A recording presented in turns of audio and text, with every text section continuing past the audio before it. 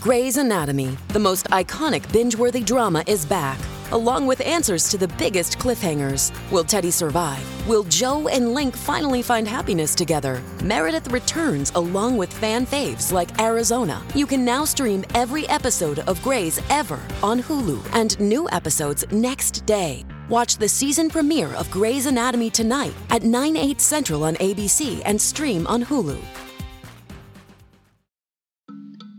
The watchword of the term for me is arrogance.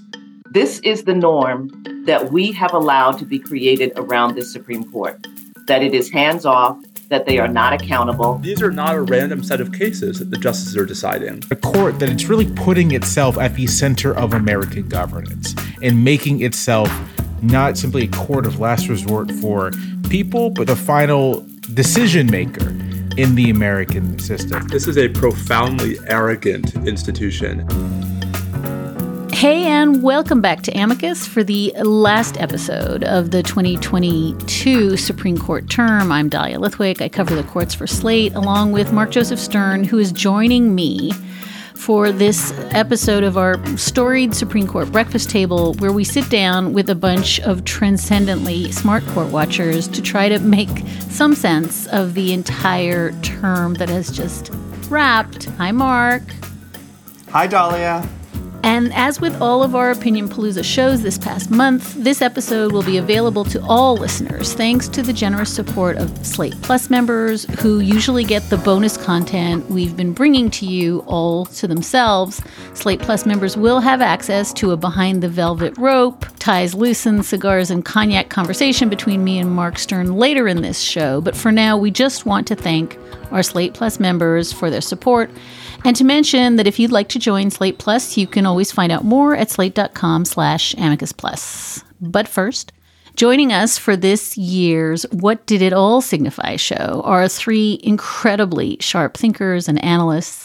Jamelle Bouie, our former Slate colleague who writes brilliantly for the New York Times opinion section. Sherrilyn Ifill, former president and director counsel of the NAACP Legal Defense Fund, newly appointed head of Howard University's inaugural Vernon E. Jordan Jr. Esquire Endowed Chair in Civil Rights, and Professor Steve Vladeck, University of Texas law professor and author of the New York Times bestseller, The Shadow Docket: How the Supreme Court Uses Stealth Rulings to Amass Power and Undermine the Republic. So I want to thank all of you for being here with Mark and I to chew over the term after the term that blew all our minds. And I thought maybe we could start with just top-line reflections from each of you about big themes around judicial supremacy, states' rights, race, education, agency powers.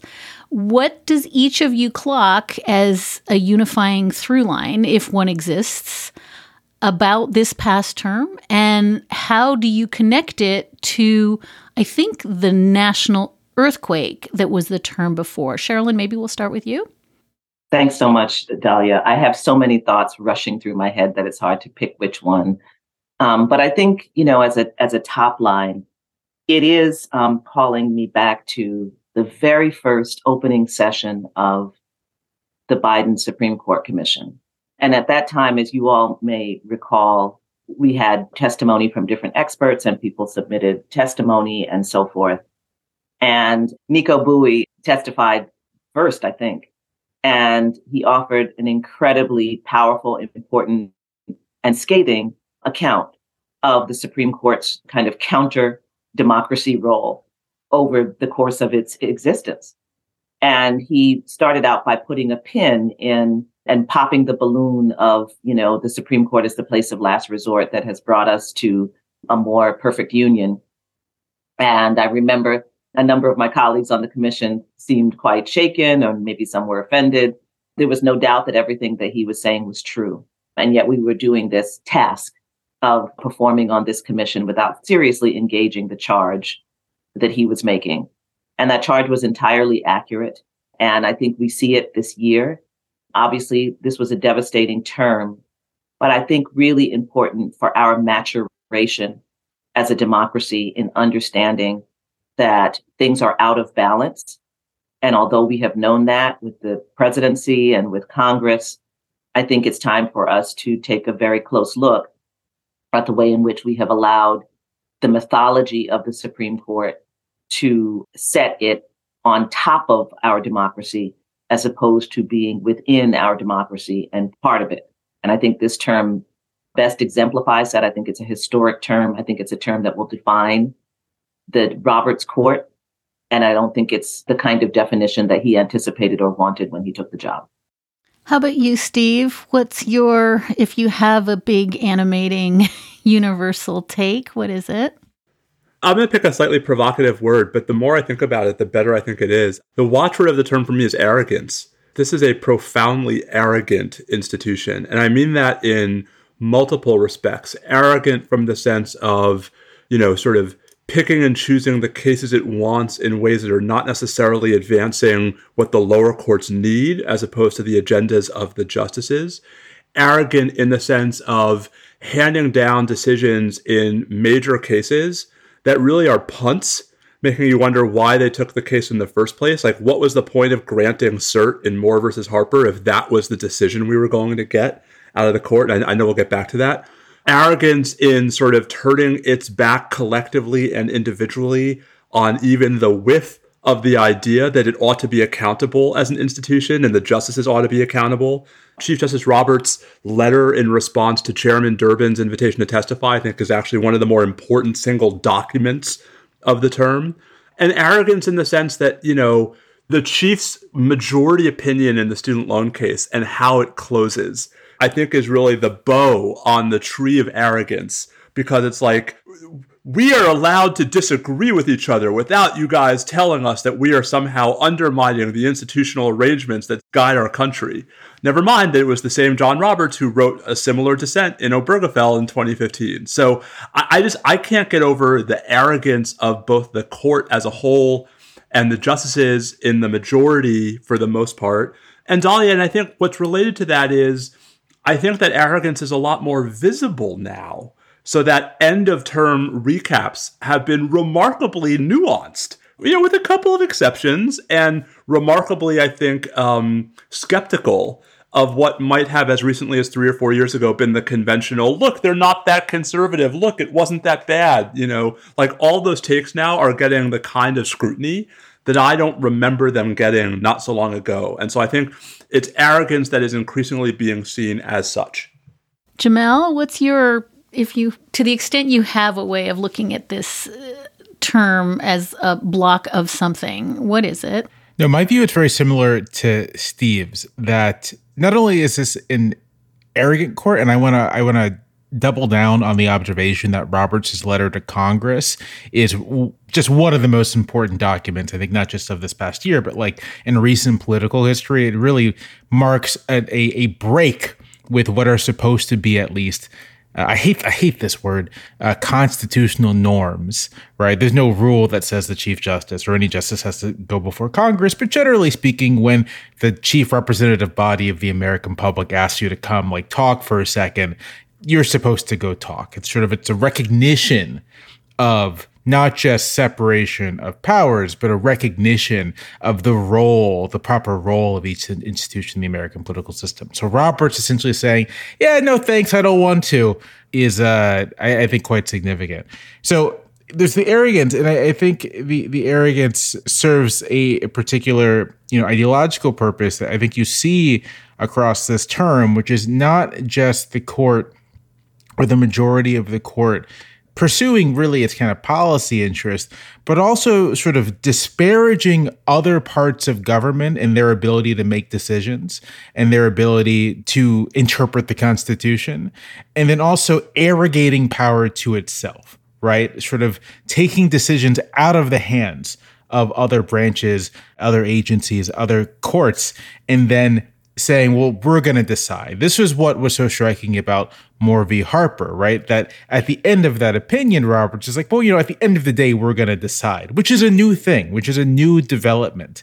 And it is Roberts, I think, pursuing this larger project of not just having a a court that's willing to overturn past precedents and, again, sort of like pursue an ideological agenda, but a court that it's really putting itself at the center of American governance and making itself not simply a court of last resort for people, but sort of the final decision maker in the American system. And doing that with quite a degree of discretion. No one can tell me that if President Trump had pursued the student loan forgiveness program, that the Roberts Court would have said, you can't do that. We all know that's not the case, that the quote unquote major questions doctrine would have never come up. So it's exercising discretion, but the mere exercise of discretion in that way is also a way of simply stating to the entire political system that at the end of the day, we are the ones who really do count and really do matter. And we cannot trust you to do anything correctly without our ultimate assent, which is just like a fundamental inversion of the American political system, a fundamental inversion of what is supposed to be self-government and popular sovereignty. It really is, what did Lincoln call it? Government by tribunal. And I mean, to that point, Jamel, of course, the administration that first imposed a pause on student loans was not President Biden's, but President Trump's. Right. And the language in John Roberts' opinion strongly suggests, at least to me, that pause is highly dubious, if not plainly illegal. But Roberts pins all of the lawbreaking on Biden and the Biden administration, which I think tells us a whole lot about which administrations get the benefit of the doubt and the assumption of legitimacy from this court and which administrations don't. While we're still on big picture stuff, I was curious, the story of the 2021-2022 term was very much John Roberts has lost his court. And I'm curious what you guys think the story of this term was. Did John Roberts get his court back? This is Sherilyn. I definitely think he flexed a bit, but I think the mistake was in people thinking that the results that the court was producing in the last term were somehow inconsistent with what John Roberts believes. We've known what his worldview is for some time. And yes, I think that he would like to go about some of these major shifts in a more careful way so as not to invite the kind of scrutiny and scorn that has been invited. But the outcome would still ultimately be the same. His aims are the same in many ways. And I just wanted to respond because I think it's really important to the charge of, Roberts and the letter and kind of violating norms, because I think we have to really deal with the fact that this was the term that the chickens came home to roost. The norm is for us to let the Supreme Court do whatever they want to do. He didn't violate the norm. That's the norm we have allowed to go forth. We have to go all the way back to like Abe Fortas to actually look at, where some aggressive action was taken around a Supreme Court justice engaged in potentially unethical conduct or conflicts. But, Justice Scalia died at a hunting lodge. We had the Dick Cheney duck, a hunting trip. We've known about some of these activities with Justice Thomas. We've certainly known about the activities of his wife. And there has been no action to try to compel the court to rein itself in. I've been writing about this for 30 years, about the appearance of impartiality. We had a whole bunch of potential conflicts in Bush versus Gore. This is the norm that we have allowed to be created around this Supreme Court, that it is hands off, that they are not accountable, that they, when was the last time we asked a Supreme Court justice to come and talk about their internal workings? So I think Roberts was being consistent with the norm that has surrounded the court, at least certainly as long as I've been practicing, in which we don't bother them. It's like when I hear people now talk about, wait, Justice Rehnquist, there were allegations that he was a vote suppressor. Yes, yes, there was sworn testimony by very credible people that he had been engaged in that activity. And that came out at his confirmation hearing to be chief, but we just moved past it. So I think we have to recognize that Congress, when I talk about being out of balance, has allowed the court to go forth in this way, has not probed when a justice tells us about balls and strikes, or that they strip down like a runner. There's no follow-up question. Like, how does one do that? What does that mean? We have allowed this. And so I think we're not going to see a change until we reset a norm. But we can't pretend that Roberts is somehow running through the gates. We opened the gates and the whole court is running through it. What you just said, Sherilyn, is, of course, kind of the bulk of Steve's new book, that we have invited this wild imbalance and this wildly monarchic court. And Steve, I guess I want to give you a chance to answer Mark's question, which is, last term, there was just this like womp womp, John Roberts, dissents with the dissenters and it doesn't matter. This is, Thomas's time. This is Alito's time. That's just clearly not the story this year. I think you and others have suggested that's because maybe it's just Mark and I who've suggested that that's Justices Kavanaugh and Barrett moderating their conduct. But I wonder if you want to sort of answer, I think, some version of Mark's question. Does that mean that the 333 court is now ascendant? Or does that mean that John Roberts was smart enough to take control back? I think it's probably a little bit of both. I do think that reports of the demise of the 333 court have been greatly exaggerated. And the problem that I think we're spending a lot more time talking about now, which makes me so grateful, is that these are not a random set of cases that the justices are deciding. And so if the court is granting cert to slap down the Fifth Circuit for letting Ken Paxton do something crazy bananas, even by this court standard, right? That's just a participation trophy. I mean, that is not some massive rebuke. And part of how we know that is because when the Fifth Circuit gets slapped down, there's never the kind of language we saw in the past when the court was mad at the Sixth Circuit or the Ninth Circuit, right? It's just, you were just totally wrong about why Texas has standing in any of these cases. So I guess, Dahlia, to me, it's both. I mean, I'm intrigued by how many of the big decisions this term the chief assigned to himself, which strikes me as, just as possibly the chief desperately trying to hold on to control as it does a sort of subtle reassertion of control.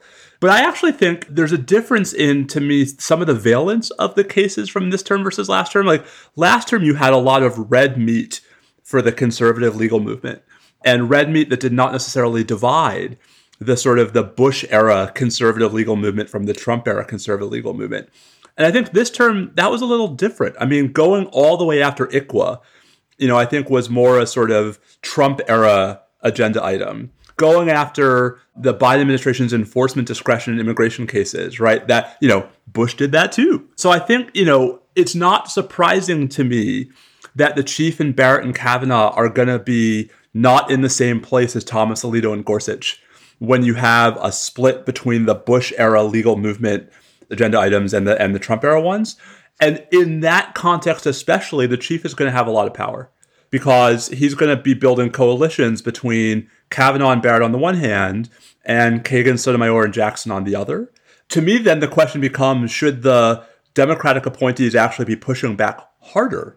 That might seem like a strange thing to say in light of the dissents that we got in the affirmative action case and through creative in the student loan case.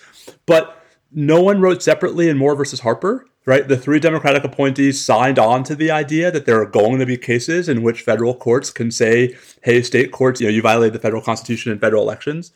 So I guess to me, Dahlia, it's not that anyone has changed that much. It's that the shape of the docket this term produced different results than the shape of the docket last term. Jamel, before we get off the chief, are there any final thoughts you want to add? I think that's right. And I think I'd maybe add, and this is kind of getting into the psychology of the justices, right? But I do think that the sheer ferocity of the backlash to Dobbs and to a lesser extent Bruen did at least chasten Kavanaugh and Barrett. I think it probably vindicated Robert, sort of like, listen, this is why I want to do things the way I want to do things. But I think that for at least Kavanaugh and Barrett, it seems it might have been like, listen, hey, maybe Roberts has a point about a more slow-moving approach to achieving our goals. Maybe that's a better way to go about things than simply ripping off the Band-Aid. Because as it stands, right, the court's standing with the public has declined significantly. Even now, it's sort of at its lowest points. And there is an actual kernel of a movement for court reform among elected officials that just didn't exist prior to Dobbs. And so given the amount of force it takes to produce something like that in political life, right? And given that Dobbs apparently produced that force, it would not surprise me to learn that at least, two members of the court were, again, used the word again, chastened by the reaction and by the midterm results, frankly, right? Sort of by everything that transpired after Dobbs. I might frost that with the note that I think that it's not an accident, Jamel, that it's Clarence Thomas and Samuel Alito who are caught up in the ethics scandals, the ethics questions raised around, John Roberts' wife or Gorsuch's land sale or, whatever, Justice Barrett's husband's, law firm are lesser.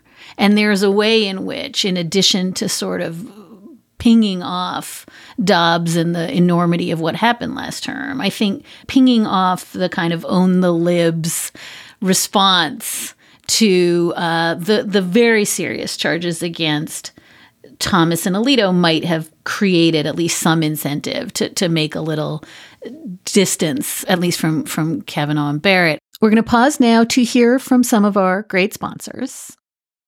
You're listening to this podcast, so you care about history.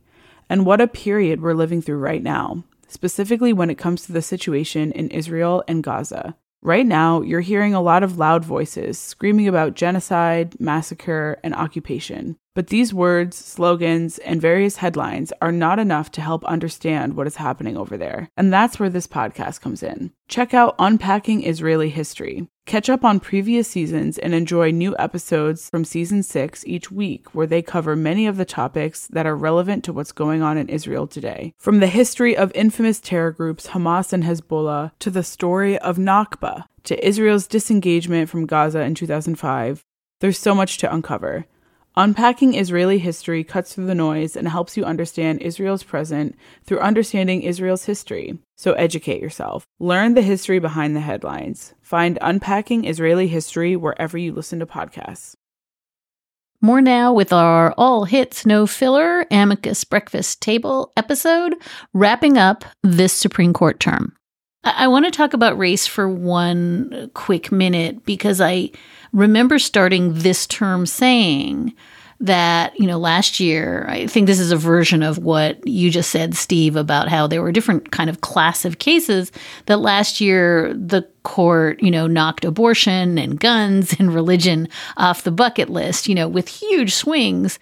And this year it felt to me they were just going to do it for race, and whether, colorblind 14th Amendment meant that ICWA falls or Section 2 of the Voting Rights Act falls or affirmative action falls. This was the term where they went big on race. And I sort of wonder how much that was borne out and whether, just to Steve's point, there's something about going huge on the 14th Amendment or huge on the idea of perfect colorblindness that in itself led some of the justices to blink this term. And maybe we can start with Jamel. I don't know. My sense just, thinking of the politics of it all, that clearly with the Section 2 case, clearly Roberts and the majority, Roberts, I'm guessing in particular, was trying to sort of hold his fire for other decisions. I think it was probably a given that affirmative action was going to go, and that was going to be, that's a major reversal of a precedent. And so not also fully gutting the Voting Rights Act seems like a strategic political choice more than any change in principle or ideology or anything. I think that, again, seeing the political consequences of taking big swings on questions of privacy and bodily autonomy, of really kind of gutting constitutional protection of both, and seeing the kind of backlash that engendered almost certainly shaped the choices in this term. Also the recognition, when you look at the cases dealing with race, Americans don't have any firm opinions on the Voting Rights Act, but they have warm feelings towards the civil rights movement. And it's not particularly hard politically to connect an attack on the Voting Rights Act to that. The Indian Child Welfare Act, again, the public doesn't have any particular views on that, but it wouldn't be too hard to tell a story to the public about, hey, the Supreme Court wants to make it easier to kidnap Indian children, right? That's probably a little inflammatory, but you see what I'm saying. But with affirmative action, that is a place where the public is actually quite divided, right? That's a place where where the public has views, there's no particular consensus, and if anything, the public is more inclined to oppose it than it is to support it. And so the court taking an ambitious swing at affirmative action, again, makes political sense if what you want to do is advance this understanding of a colorblind constitution, but you want to do so in a manner that doesn't quite put you in the political crosshairs.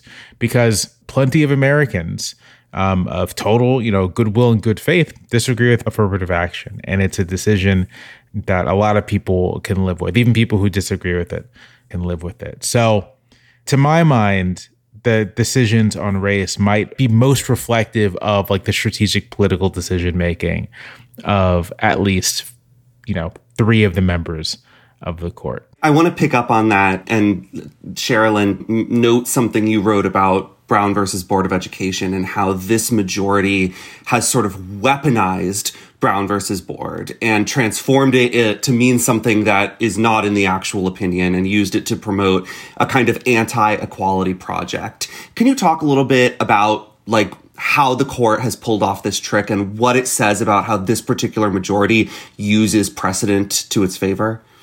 I like to believe they haven't quite pulled it off, but they certainly are working hard at it. There is, something called canon, as we know, right? Those cases that are considered kind of, untouchable, that everyone recognizes are cases that are either beyond the pale in the decisions of the court, like Dred Scott, and cases that no one would say that they were, incorrectly decided. And of course, Brown is one of them. And for good reason. It, literally changed the direction of our democracy in the middle of the 20th century, for sure. And, represented our profession, I think, and the court maybe at its kind of highest moment.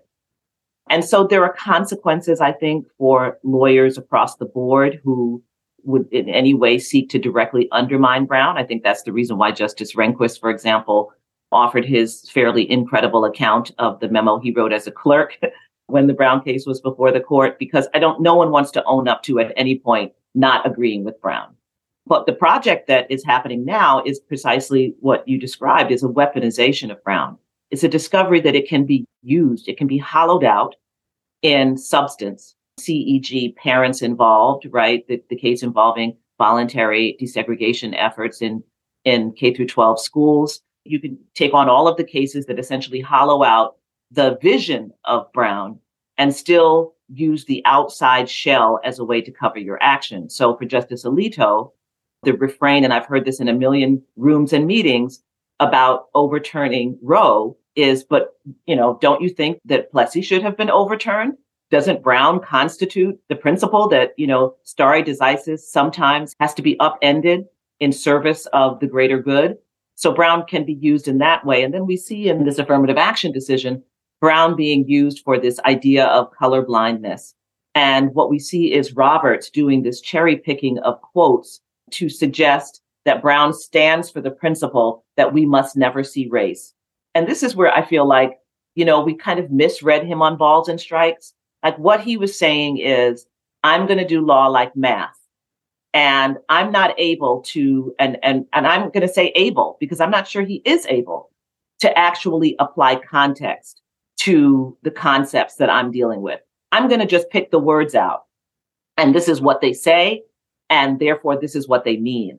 And so stripping Brown of its context, stripping Brown of its, part of the decision that's so powerful is that it is a contextual decision, because separate but equal to many people sounds perfectly lovely. As long as it's equal, what's wrong with it? That was the whole point, right? And then you get Chief Justice Warren saying, no, the separation was meant to send a signal of inferiority, that it's actually a white supremacist policy masquerading under this umbrella of equality. And Roberts then does the same thing, right? He says, well, you see, it's, so long as it's colorblind, then it's absolutely equal. And that's what the 14th Amendment is about. When in fact, that is not what the 14th Amendment is about. The 14th Amendment is a clear and powerful articulation of the intention to ensure that Black people can be freed from the vestiges of slavery and made first-class citizens in our society. And he doesn't engage any of that. So he's able to cite Brown, and Justice Alito is able to cite Brown for the proposition that you can overturn longstanding precedent. And it allows them to say, we would not come against Brown. Who would? Everyone agrees with that opinion. It's incredibly cynical. It's incredibly distorting. And it's one of the reasons why we need to more robustly engage within the context of litigation and with the Supreme Court around the 14th Amendment, which has been distorted out of its meaning, its vision, and its intention.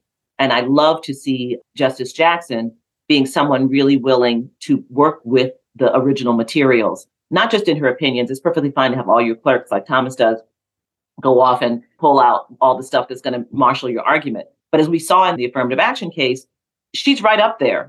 She's able to talk it in real time.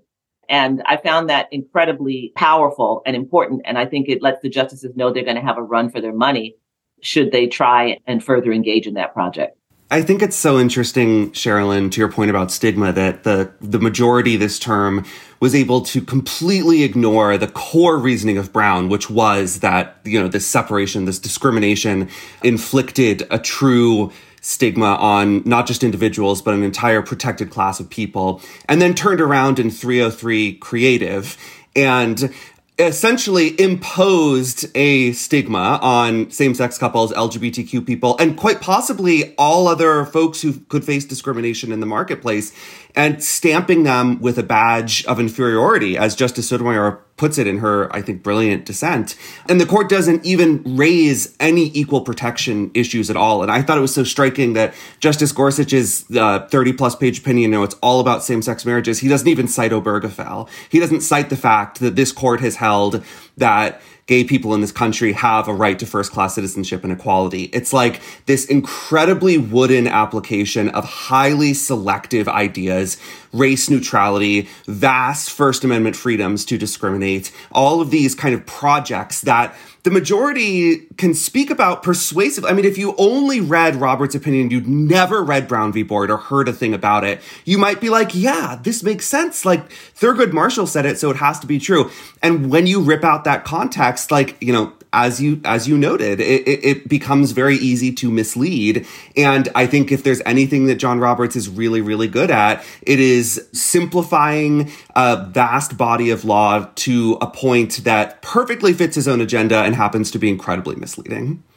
Can I come back on one point there, though? I mean, from John Roberts, this is not new, right? I mean, one of his first major opinions on the court was the plurality opinion in Parents Involved, way back in 2007, which was such a bad opinion that it prompted Justice Breyer, of all people, to take one of the sharpest shots in an oral statement that I can recall. Never in the law have so few changed so much so quickly. So I guess, if the question, this wasn't the question, but if we were to frame this as, what did we learn this term that we didn't already know, right? Or how did things change this term? To me, it's the attitudinal piece of all of this, that these disagreements are actually not in good faith. That as opposed to 16 years ago, where I think even John Roberts recognized that his view of the Seattle school and Louisville school cases wasn't necessarily the only plausible one. Now there is this attitude that this is the way and all other ways are problematic or invalid, and therefore trying to sort of, in some respects, delegitimize dissent. When folks are going to have their own views about how compelling the dissents are, I thought they were pretty compelling, but the notion that we should be sort of suggesting that these dissents are not even judicious, I think, is really what struck me about the tenor of both the majority opinions in the big cases and how they were spun by conservatives in the days and weeks afterwards. It's almost the I'm not gaslighting, you're gaslighting. That's the moment we're at, sort of scooping up the context that Sherilyn describes and then weaponizing it. Dahlia, can I make one other point about Roberts? Because I agree completely with Jamel about the calculations that many of the justices may have been making, considering the reaction to Dobbs and considering, I actually think the most recent ethics scandals also have played a role. I honestly believe that the Thomas revelations and Alito's kind of unhinged responses in public places does demonstrate that Roberts certainly doesn't have control of that situation. I don't think there's any way to spin it. But I do think that one of the things Roberts is solicitous of is his own reputation. And I think that's part of what we saw in the Milligan case. Roberts has been derided most. There are many cases one could cite to deride Roberts' decision-making, but obviously the Shelby County versus Holder decision is probably at the top of the list. And you'll recall that it was Roberts who reassured us that, but you still have Section 2. And I'm not sure he wants to have the pen on killing Section 2 yet. You'll recall in the Brnovich decision, he gave the pen to Justice Alito to weaken Section 2. And then here, obviously he takes the pen to ensure that Section 2 still lives, at least for facts as egregious as the Milligan case. Amidst all of this response to the court, Roberts wants to make sure that he's not seen as, talking out of two sides of his mouth, right? Killing Section 5 and saying, but you have Section 2, and then being the author of killing Section 2. I'm not sure that this is the term that he would want to set himself up for that. The Brown piece, though, is a longstanding project. And if you think about Rehnquist and think about him having clerked for Rehnquist and so forth, that is a longstanding project of a certain kind of conservative that is limiting Brown to its most narrow meaning, and a meaning that would only have relevance in 1954 and not beyond. And so it didn't surprise me that he would offer this kind of expanded essay that attempts to gut Brown. But I do think it's an incredibly insidious project that requires some serious pushback.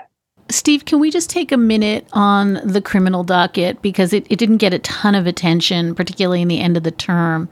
And maybe you can just riff on Jones v. Hendricks for a minute, both because I think it's incredibly important and telling of other big themes, and also because, just to Sherilyn's point, this was one of Justice Jackson's big dissents of the term, and I wonder if it tells us something about where Justice Jackson is on these issues. Sure. I should say I have a much longer, wordier summary of Jones versus Hendricks coming out Monday in my newsletter, so folks might also check that out. So Jones versus Hendricks is, in some respects, a much bigger deal than it seems, but it's so darn technical. The short version is, if you are a federal prisoner, meaning you are convicted in federal court, and you've already filed one post-conviction motion, there's a bar that Congress enacted in 1996 that makes it really, really hard to file a second or successive habeas petition, a second or successive motion for post-conviction relief, unless there's some new principle of constitutional law that the Supreme Court has articulated. The problem for federal prisoners is that, unlike state prisoners, federal prisoners can also have new claims based on changes in statutory law. So, the statute that a prisoner was convicted of could be repealed, or it could be struck down. The sentencing rules that the prisoner was sentenced under could be repealed or struck down. And the question is, when that happens, should you be entitled to relief? Everyone agrees that had this been a first petition, the prisoner in this case, Mr. Jones, would have won. The problem is that because it's a second or successive petition, Congress in 1996 effectively closed the door to using the normal mode of federal post-conviction review for this kind of statutory claim. So Jones made two arguments to the contrary. The first is he says, well, for federal prisoners, there's a safety valve. And the safety valve says if the federal statute that we're supposed to use doesn't allow us to meaningfully challenge our conviction and sentence, we can use the more sort of old school common law type habeas statute. And first, the majority rejects that and says, nope, you can't use the safety valve in context in which AEDPA has specifically taken away relief. AEDPA is the 1996 statute. And then Jones says, and at the very least, you should let me use the old school habeas statute because otherwise there'd be constitutional problems, because the suspension clause says I have a right to not be held unlawfully, and everyone agrees that I'm being held unlawfully. And the court says, no, you don't. The suspension clause doesn't apply to this kind of post-conviction claim.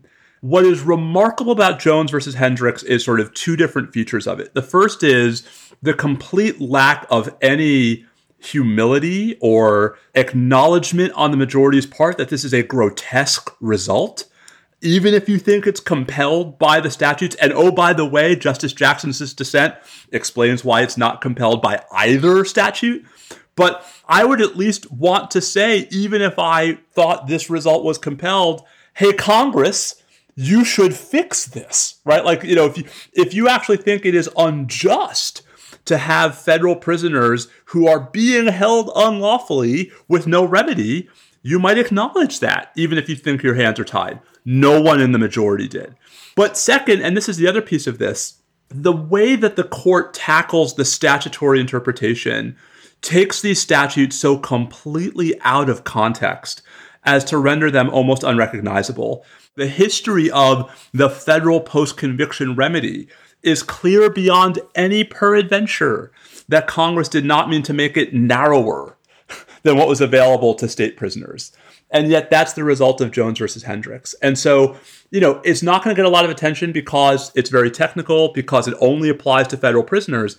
But the net result is that this decision means hundreds, if not thousands, of federal prisoners going forward are going to have no remedy if the Supreme Court or Congress comes along and wipes out the basis for their conviction or sentence, in a context in which the Supreme Court just 8 years ago said state prisoners would have a remedy. There's a case called Montgomery versus Louisiana, actually from 2016, not 2015, where the court holds that in this exact scenario, a state prisoner has a right to go to state court to get some kind of relief, even if the state court says it doesn't. He has a constitutional right to go to state court. Federal prisoners aren't allowed to go to state court. So it is such a grotesquely mean decision that the fact that the majority couldn't even bring itself to acknowledge that, I think, is really, really a bad look, and one that I think Justice Jackson makes a lot of well-deserved hay out of in her dissent. This is one of several cases this term where the majority essentially declared that it could read Congress's mind, right? And as you pointed out, like Justice Thomas's majority opinion in Jones versus Hendricks just sort of declares what he thinks Congress must have intended. But as you note, like, this is obviously not what Congress intended. In fact, the way this statute is written may well have been an error. Like, Congress was sort of copying and pasting previous iterations of the statute and forgot to include this key phrase. But Mark, it's worse than that, right? So the 1996 statute was an error, right? When Congress did not allow federal prisoners to bring statutory claims, that was just an oversight. Right. The worst part is that the original statute, the 1948 statute for federal prisoners, allows for errors. It has a safety valve entirely so that if something goes wrong in the future, we will be preserving access to meaningful judicial review. And Justice Thomas's response to that is, nah, that's not really what Congress meant. Yeah, and I think one person who has written persuasively about how this was an error was then Judge Amy Coney Barrett on the Seventh Circuit, who has an opinion where she points out that this exact trap that you just described was almost certainly due to a congressional oversight. But she has no written opinion in Jones. She totally remains silent. And I think, like, this is a pattern for her. During the student debt argument, she kept really grilling the attorneys for the red states about how Missouri could claim to be representing the student loan servicer created by the state when the student loan servicer wasn't there and had no interest in participating in this case or repealing Biden's program. And she was really tough. I mean, this was her, like, law professor side coming out, sort of like grilling a student, like, why isn't this agency here? Why are you claiming to speak for them? And yet, in the opinion, she has a whole side concurrence about another issue, but she doesn't even acknowledge this point that she made blazingly clear at arguments. And it feels to me like she's trying to balance these two sides of herself, where there's like the technical oriented law professor side, and then there's also the I have an agenda I want to accomplish side. And like killing habeas relief is one of those agenda items, and so I guess she just went for it. Can I say two quick things? Because now I'll get out of the way and let Sherilyn and Jamel tell me what I missed, because I'm sure I did. So first, on Barrett, I mean, I have found her to be remarkably unpredictable based on oral argument, where, I mean, the SB 8 case was another good example of that, where I walked out of the SB 8 case convinced that she was actually with the Democratic appointees on being able to sue state court clerks. And not only is she not with them, but she doesn't explain where she went. Ditto the student loan case. I mean, Mark, I was sure there were 4 votes against, Missouri standing after argument. I wasn't sure there were 5, and there ended up being 3. The second thing I'll just say, and this is maybe a broader point that's less about the justices and more about the lawyers. One point about Jones versus Hendricks that I feel compelled to say because of what my full-time job is it was also an enormous strategic mistake by the lawyers who brought the case, which is the Supreme Court clinic at UVA. There was a circuit split on this question. There had been a circuit split for a long time, and no one wanted to take the circuit split to the court because they feared that this was what was going to happen. And so I think there's also a lesson here, unrelated to the justices, about how the dominance of the current majority ought to be having a broader impact on strategic and tactical decisions by lawyers. We're going to take a quick break. And we're going to hear now from another great sponsor on our show, SAP. This episode is brought to you by SAP. First, the bad news. SAP Business AI won't help you generate cubist versions of your family's holiday photos, but it will help you understand which supplier is best to help you roll out your plant-based packaging in Southeast Asia, identify the training your junior project manager needs to rise up the ranks, and automate repetitive tasks while you focus on big innovations. So you can be ready for the next opportunity. Revolutionary technology, real-world results. That's SAP Business AI. Let's get back now to our term wrap-up with Sherilyn Ifill, Jamel Bowie, Steve Vladeck, and of course my co-pilot, Mark Joseph Stern. So I want to turn, if we can, to the thing we touched on at the very beginning, and then we've sort of ignored because we want to talk about the merits docket. But that is this, deep scrutiny of the justices, particularly Justice Thomas and Alito, their activities off the bench. And I think I want to ask kind of 2 questions, and you can parse it the way you want, but maybe we'll start with Jamel. One is, what do we take from the justice's response to finally being subject to meaningful scrutiny by investigative reporters, not the Supreme Court press corps? And what does it tell us about how, and I know this goes to the arrogance point that both Steve and Jamel have made, but about their sense of what justices deserve from the public and the press. I mean, it's such a phenomenally interesting moment in exactly the same way the Chief Justice's refusal to come before Congress. It's so revelatory that suddenly when you have actual shoe leather reporting saying, yeah, this is what the wine cost and this is what the flight cost, and the affronted sense that nobody has any business picking through what they do. So maybe if you can start, Jamel, I think we need to do a better job of knitting together the sort of ethics revelations this year and what's happening on the merits docket.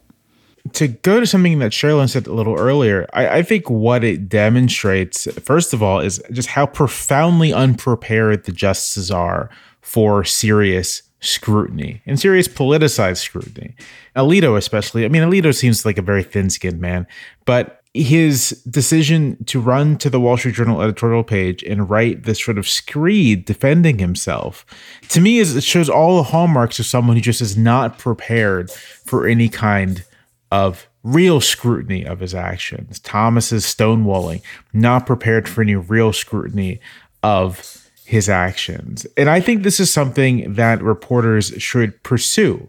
I think when you have subjects whose reaction to your investigation arguably makes everything look worse. The proper response is to just keep investigating and keep looking into what's happening, because I think there's probably simply more there. It's clear to me, at least, that what we have done is sort of scratch the surface of a culture of, if not influence dealing and influence peddling, then a culture that does really hinge on giving justices access to some of the wealthiest people in the country and people with like very, well-defined political and financial interests.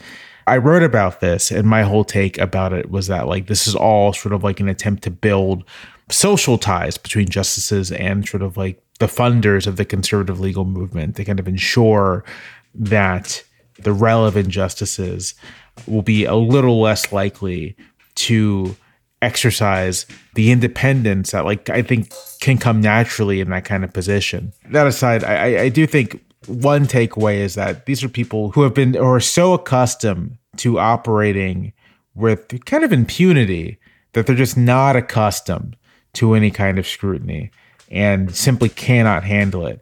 I think, as far as how this relates to their decisions, I think Roberts's final remarks in the student loan opinion is a testament to sort of how unprepared they're all for scrutiny. I think we've already mentioned this, but sort of a remarkable statement, right? Like, hey, we're real judges. We're not making stuff up. We're not political. Like this sort of special pleading in response to criticism, to me, again, is another sign of how unprepared they are for scrutiny, either investigative or political scrutiny, and how that, I think, is if there's any kind of, on the left, there's lots of sort of trying to figure out how to respond to the problem of this court.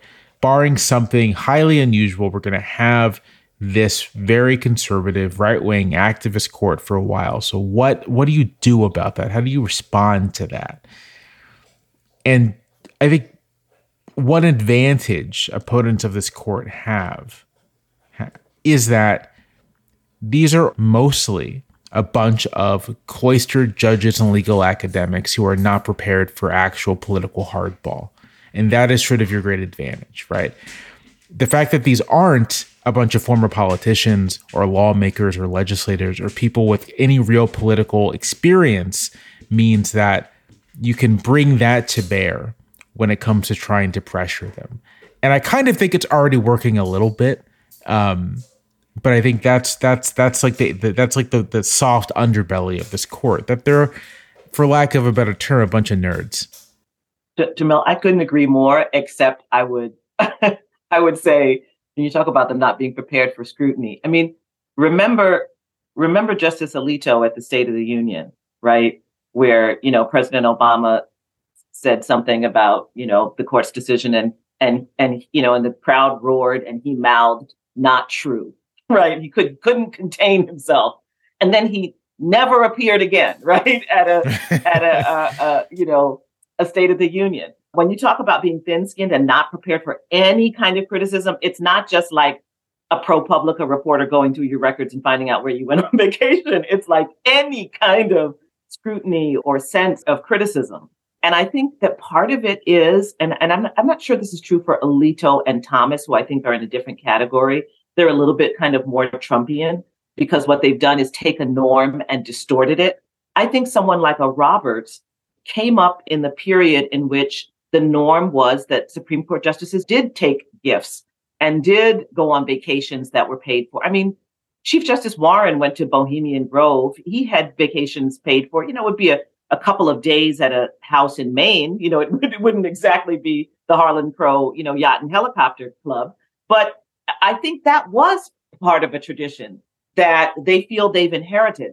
But the presumption is that it would be handled responsibly, that it would be something that would be within the guardrails that many of us would think of as being at least slightly appropriate. And you have justices who have run with it. And of course, being without any questioning and without Congress exercising any muscular power has meant that as it has gone on, more and more justices have gotten into it. And we have relied on the personal norms and ethics of individual justices, like Justice Kagan not accepting the bagel and lox from her, her former students or former friends. That's what we've been relying on. And so I do think, and I agree with Jamel, that more than ever, this is a time for Congress to step up and assert its power. Maybe it didn't have to in the past because we had, in the main, justices who were willing to hew to the norm. But we don't now. It's just like with Trump, all of these ways that we had expected presidents to behave. We had one who didn't. And you have to respond to that with law and with guardrails. And so I think that's where we are with this court. And this is something for us also to think about, by the way, going forward in confirmation hearings. How do you probe whether a potential justice has the kind of temperament and has the kind of ethical core to be in this incredible position where you aren't going to have people checking your work every day, where you're not going to have people breathing over your neck, where you're largely independent. And I don't think that we are testing for that in the confirmation process. Even if the outcome wouldn't change, that should be exposed at the confirmation hearings. And I think we saw a lot obviously exposed with Thomas, and we saw a lot exposed with Alito if you wanted to see it. These are all the lessons we should be pulling from this, that it's a new day and that we now need to tighten up on a system that has basically functioned by the honor code. This is Steve. So I think Sherilyn's exactly right, but I think there's one more piece of the problem, which is polarization. And, it wasn't so long ago. I mean, Sherilyn mentioned Justice Fortas earlier in the show. Remember that Fortas basically was pushed out by Chief Justice Earl Warren, by someone on his team, in a way that, of course, we wouldn't expect to happen today. Keep in mind, this is a court that, for the first time in its history, but since 2010, has had justices who are divided in perfect parity with the party of the president who appointed them. And so I think part of the problem is that there is a mindset that has become so pervasive out there that any attack on the conservative court, any critique of the court, is just an effort by liberals or progressives or Democrats to undermine the court. And I encounter this a lot in my own work, where I'm like, no, I'm here to save the court, people. And they're like, no, you're not. You're acting in bad faith. And I think the problem is that suspiciousness makes any reform harder, because it means you need the leading voices to be on the same team. This is why, for example, I think it was so important that Chief Justice Roberts was a critic of some of the other conservatives' behavior on the shadow docket. I think that actually had probably at least as big an impact, if not more of an impact, than anything that ever happened publicly. But it also suggests that part of the problem here is that there are not visible conservatives, whether on the bench or off of it, who are raising any institutional alarm bells about the court at its current juncture. And to me, when I think about how do we get out of this rut, how do we move the ball forward, it has to be some recognition that there are institutional problems with the way the court is behaving and with the way at least some of the justices are behaving that are bad for the court, even if you like what the court is doing today and tomorrow. And that it's in the court's interests, especially the conservative interest, to remedy. So I really think it's about sort of shifting the conversation away from how Democrats, progressives, liberals can sort of fight back against the court, and toward how we can actually departisanize conversations about institutional reform so that they're not just perceived as the left attacking the right, and actually maybe perceived as trying to restore a healthier balance of power among all the institutions of our government. Steve, it's so interesting because I think what all three of you have said has kind of crystallized in my mind the critique I've had of court coverage, which is that we do cover the confirmation hearings as political events. And, what that does is it means that justices who are coming up from the lower court bench or from academia are just horrified because they're not used to being covered as political figures. It's a little bit my explanation for why some of the justices, notably Thomas and Justice Alito, have such lingering fury about how they were treated at their confirmation hearings, because they weren't treated like that as judges, and they don't intend to be treated like that as justices. And it, has huge impacts on on how they then do their job. But it is this interesting problem of if the only moment you're going to treat this as a political kind of catfight is at the most partisan, most, us versus them, my team, your team moment, which is their confirmation hearings. This is, you sort of reap what you sow, to paraphrase Justice Kavanaugh. Mark, do you have a final thought? I think I would just add that, as Steve points out, as Sherilyn noted, we're going to have this court for a really long time. And we're just at the very beginning of learning how these guys respond to scrutiny, to public scrutiny, to investigations. Within months of this serious reporting happening, Sam Alito had already published an op-ed in the Wall Street Journal complaining about how unfairly he was going to be treated in a forthcoming story and making the not quite compelling argument that an airplane is a facility under the ethics law that he brazenly violated. I think that we're also going to start seeing a lot of lower court judges who are auditioning for the Supreme Court right now pick sides in this battle and contribute to what Steve is describing, which is this argument that any criticism of the conservative justices must be an attempt to delegitimize the court. Like, anything that suggests they aren't perfect angels, brilliant brains in a glass jar who are simply applying the law as God and James Madison intended, that all of that is pure defamation. And I think the public is going to see that and have some questions to ask about it. I mean, you and I and the people on this call have spent enough time at judicial conferences and read enough opinions and watched enough oral arguments to know that these guys don't always conduct themselves quite as uprightly as they'd like to believe. But it feels like the wheels are coming off the bus a little bit now. And I'm just very curious moving into next term, seeing some big swings from the lower courts, which we didn't even get a chance to talk about really, but some of these Fifth Circuit judges and district court judges in Texas, like really building up kind of like an army to defend the honor of the justices who are most at fault for egregious misconduct, and how that affects the court's popularity, how it affects its polling, how it affects its power and legitimacy. It just feels like we're at the dawn of a new era, and we're going to have a lot more to say about this when we circle back to have another breakfast table talk this time next year. It's John Roberts trying to stuff all that in a box for as long as he possibly can. It's an amazing thought experiment about how long he can quell that. Jamelle Bouie writes brilliantly for the New York Times.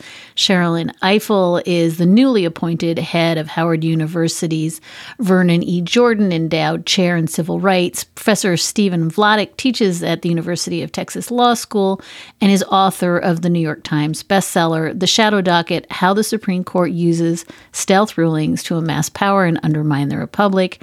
To all of you and to my co-pilot, Mark Stern, thank you very, very much for ushering out the 2022 term with us today.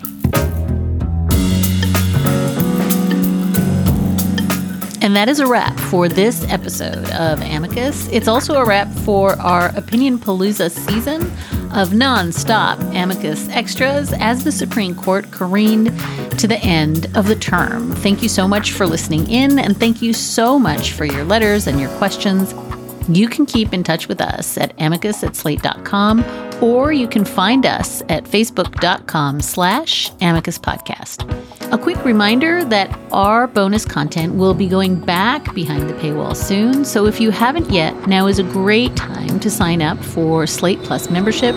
Go to slate.com/Amicus Plus for details. Today's show was produced by Sarah Birmingham. Alicia Montgomery is Vice President of Audio at Slate, and Ben Richmond is our Senior Director of Operations.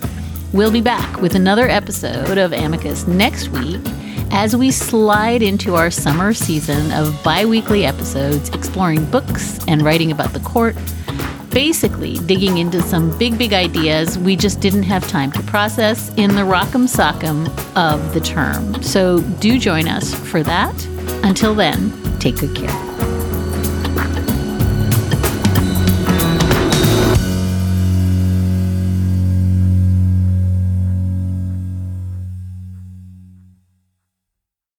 Lucky Land Slots, you can get lucky just about anywhere. Dearly beloved, we are gathered here today to... Has anyone seen the bride and groom? Sorry, we're here. We were getting lucky in the limo and we lost track of time. No, Lucky Land Casino, with cash prizes that add up quicker than a guest registry. In that case, I pronounce you lucky. Play for free at LuckyLandSlots.com. Daily bonuses are waiting. No purchase necessary. Void where prohibited by law. 18+. Terms and conditions apply. See website for details.